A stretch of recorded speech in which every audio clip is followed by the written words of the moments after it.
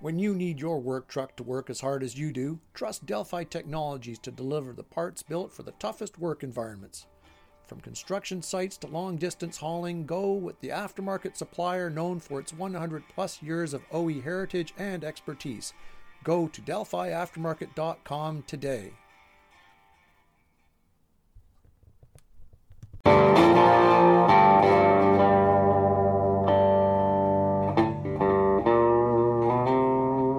Welcome, everyone, to the podcast. I'm your host, Andrew Ross. Now, anyone who has been working in the automotive aftermarket for any period of time at all is aware that sometimes the returns you get from customers, whether it's a retail person off the street or even one of your professional good customers, are returned for reasons that are best known between, I guess, them and God. Because you look at the part, it looks fine.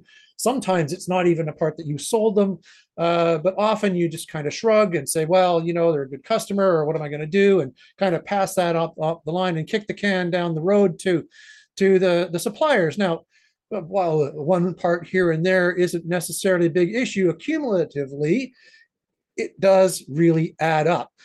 With me today on the podcast is Ben Brucato, who's leading an effort called Check the Part on behalf of the Automotive Aftermarket Suppliers Association.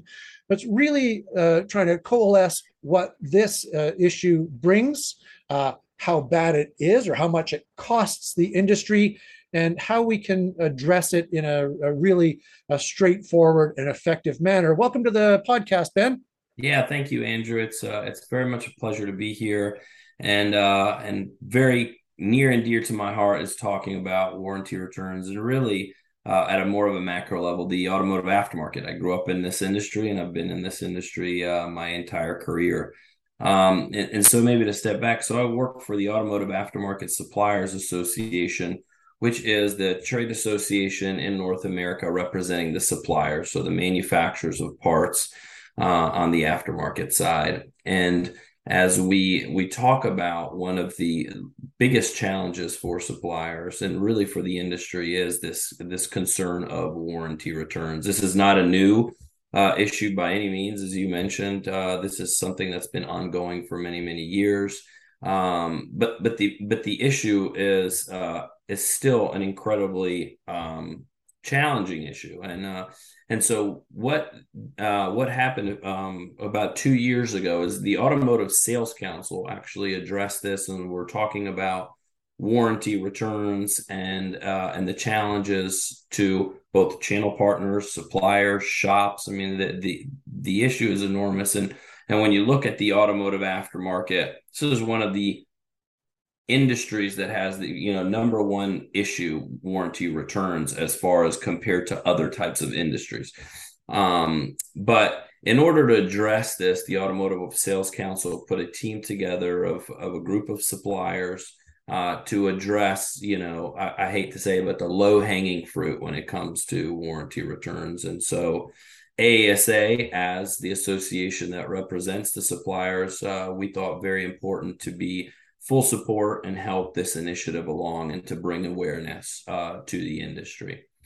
And so maybe it'd be helpful just to, at a high level, looking at what the cost is and what the challenge is we're looking at least a little bit over $600 million a year in just fraudulent returns. And so that's the big key there. And that's really the focus of Check the Part. And it's really to address these fraudulent returns. So what, 600 million, that's US dollars that we're talking about here, which, at current rates is getting somewhere around 900 million Canadian. So getting close to that $1 billion mark, right? Which is a shocking number. What constitutes a fraudulent warranty return as opposed to kind of a standard, unfortunately, still very high level of kind of run of business returns? Yeah, no, it's a great question. And so traditionally, the industry has focused, and a lot of suppliers have training programs on the importance of diagnostics. We know that a lot of parts are returned because it wasn't the part that failed, but it just didn't fix the problem on the vehicle.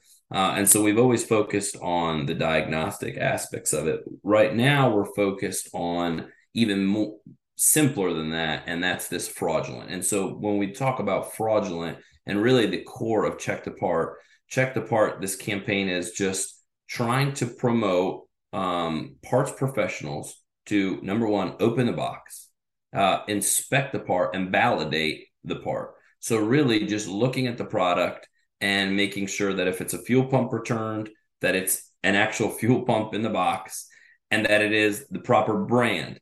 So this 600 million US dollars, we're talking about bricks in a box.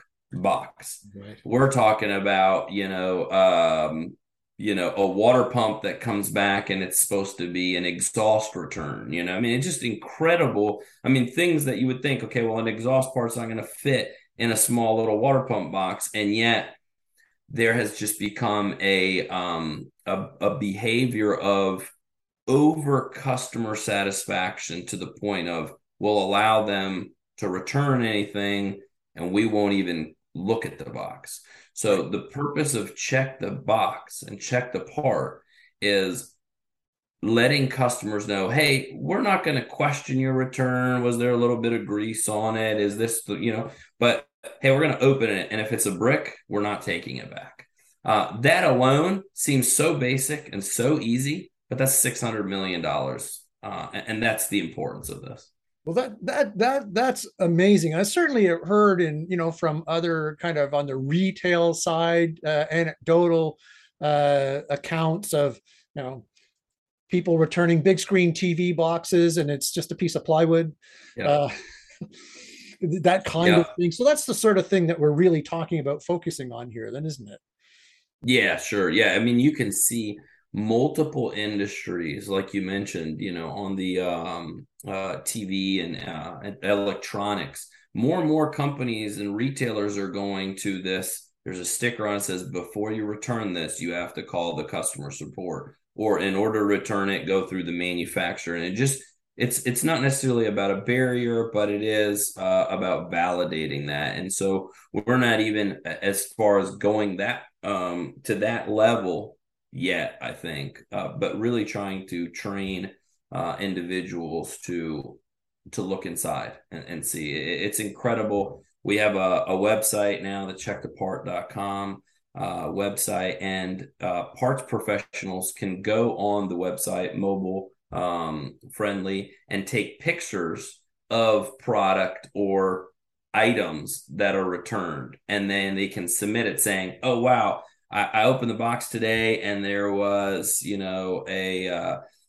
tennis shoe and it was supposed to be a belt. And so they take a picture of it and say, hey, I'm sorry, if you bring the belt back, you can return this item. But, and customers will start realizing once stores are opening that box, they won't try to pull this anymore. Right. But Have you received any of those kinds of so this just went live a couple of weeks ago. I'm not sure. The great thing is this is a brand agnostic and industry website. So a lot of different suppliers, Dorman and Gates and MPA and many others are involved in this. So we're all involved in the website and looking and seeing what's going on. So I don't have an update on from you, but we did have we did a few pilot runs and went into some of the warehouses of the suppliers to look through the bins, and we found all sorts of things. Probably one of the funniest was, the carabiners that the in a warehouse that for safety you put on when you're going up and down and getting boxes off of the shelves. There was one of those in the box for like a $10 sensor, and they said, well, actually this is worth more money than the sensor is, which is interesting. So there's really no telling what you would find in a box. It's pretty incredible. Yeah, it's amazing. It all adds to, the awareness, to me anyway. Like, obviously the fraud is, I mean, it's kind of a slam dunk. This stuff shouldn't be coming back, and no money should be being returned to somebody sending an alternator box back with a squeak toy in it or something. Yep, that's exactly right. Yeah. But even beyond that, I mean, the issue of returns in the aftermarket, I mean, we're all aware of the kind of very loose policies that are generally, whether or not it's written this way, but in practice, kind of take anything back, right? And Yeah. and, Yeah. and that's the reputation. And from what I'm seeing, it's like 1 in 5 Yeah. uh, parts that are sold come back. Is that still the case? Yeah, it is. And so when you see, if I came from the supplier background, and on a traditional supplier, now of course some products are just not return items. So oil filters don't get returned, right? But fuel pumps and rotating electrical, huge area of return. And so when you look at some of these suppliers and the products that they're getting back, and they have, let's say, a 20% return rate, which is not unusual for some of these products. The unfortunate thing is they're finding that sometimes less than 1% is of those returns are actually defective. Right. So you've got a huge amount of products that are coming back that were just never installed. You get products that come back that aren't even your product. So you sell a XYZ fuel pump, and then you get returned a fuel pump that looks like it was, 20 years old, and it's got the OE, stamp still on it. And you're like, okay, this is obviously not the one that was sold 2 days ago. So Right. there's just a whole list of different things. And then you look at that, okay, we got 20% product coming back, only 1 or less% is defective. Let's close this gap, and it's there's a balance on just about anything. You want, and we encourage customer service from the distribution level, absolutely.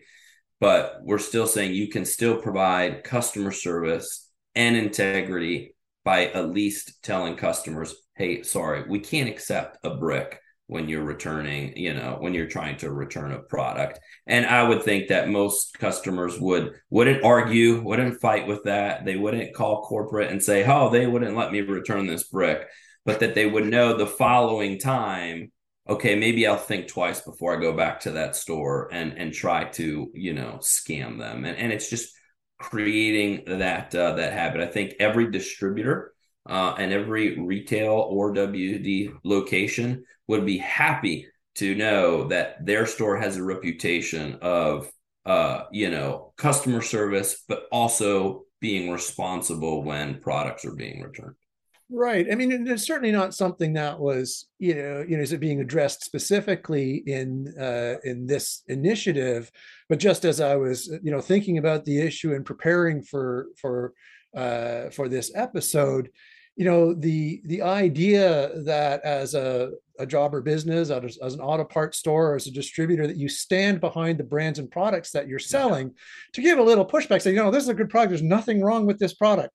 And you haven't even tried, because the idea that, warranty returns, well, I just sent it back because, just amongst their friends, maybe whether it's at a shop or if it's a retail customer saying, oh, I sent it back, darn thing was, didn't work or whatever. Yeah, sure. And to be able to say, well, look, there's nothing wrong with this product. It works perfectly fine.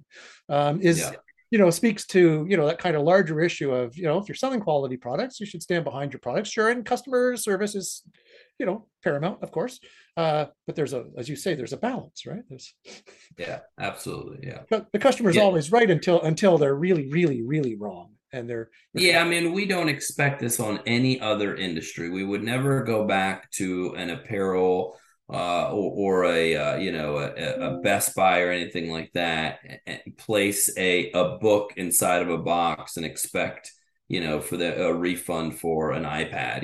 We would never, they would say, yeah, this is ridiculous. You would be deemed pretty much crazy for doing that. And yet people think that it doesn't happen in the automotive industry, but when we go to warehouses for the suppliers, when we go through these bins, it's packed. It's not uncommon every day to find these parts in their boxes in their return bins, which needs to stop. Yeah, just it makes a lot of sense. And of course, by the time it gets into the manufacturer's returns department, it's kind of, I wouldn't say it's necessarily too late, but it's kind of, it's gone up the line a long ways. Sure.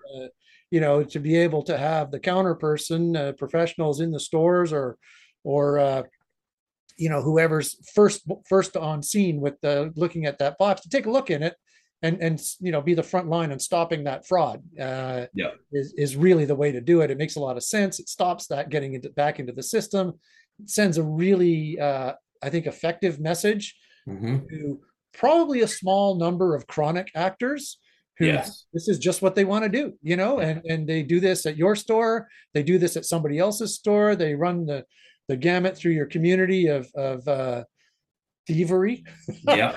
Yeah. thievery and fraud, and letting them, these folks know, and sending that message that you're not going to play that game is super important, and will certainly pay dividends for the aftermarket at large. Is that kind of the? Yeah, absolutely. And just to mention, obviously it's an easy example to use, the brick or the part that's not, what's being returned. But it goes deeper to like I mentioned earlier, if a customer buys a product, and 2 days later return the product and it looks like it's, 10 years old, 20 years old, the parts professionals should know, hey, you bought this 2 days ago. This is a used product. This is an OE product. Or, hey, this is not the brand that we sold you. This is a completely different, from a different location. And I know sometimes it gets a little bit trickier to know which part is which, especially when you have private label. But we're not trying to, and this check the part initiative isn't trying to solve the entire issue of warranty returns, because there are multiple facets. But starting the process, again, as I mentioned earlier, the low-hanging fruit, the easy wins is where we want to start. And that's will make a huge impact. That's great. Yeah, it sounds like a really important initiative, easy one to implement. Open the box, take a look. You get a part back. Open the box, take a look. Is it what you sold? Is it a part at all? Yep. That's exactly right. It's easy. Check, open the box, check the part. That's all you got to do. Check the part and then go from there. Great. Thanks very much, Mr. Bricado, Ben Bricado. Yeah. The Check the Part initiative of the Automotive Aftermarket Suppliers Association. We'll put the link in the show notes here. And easy peasy. Check the part. That's it. Stop it at the front door. All right. Thanks, everybody, for listening. Thanks very much, Ben, for being on the podcast. Everybody, take care of yourselves. Take care of each other. And we'll catch you next time. You're listening to the Great Canadian Aftermarket Podcast, brought to you by the publishers of Indie Garage and Jobber Nation. Connect with us online at indiegarage.ca and jobbernation.ca, a brand of Chat Integrated Media. Pothole damage to a vehicle's chassis is always a concern, no matter the size or time of year. If the worst does happen, you can count on Delphi Technologies steering and suspension parts to get your customers back on the road again. Learn more at delphiaftermarket.com.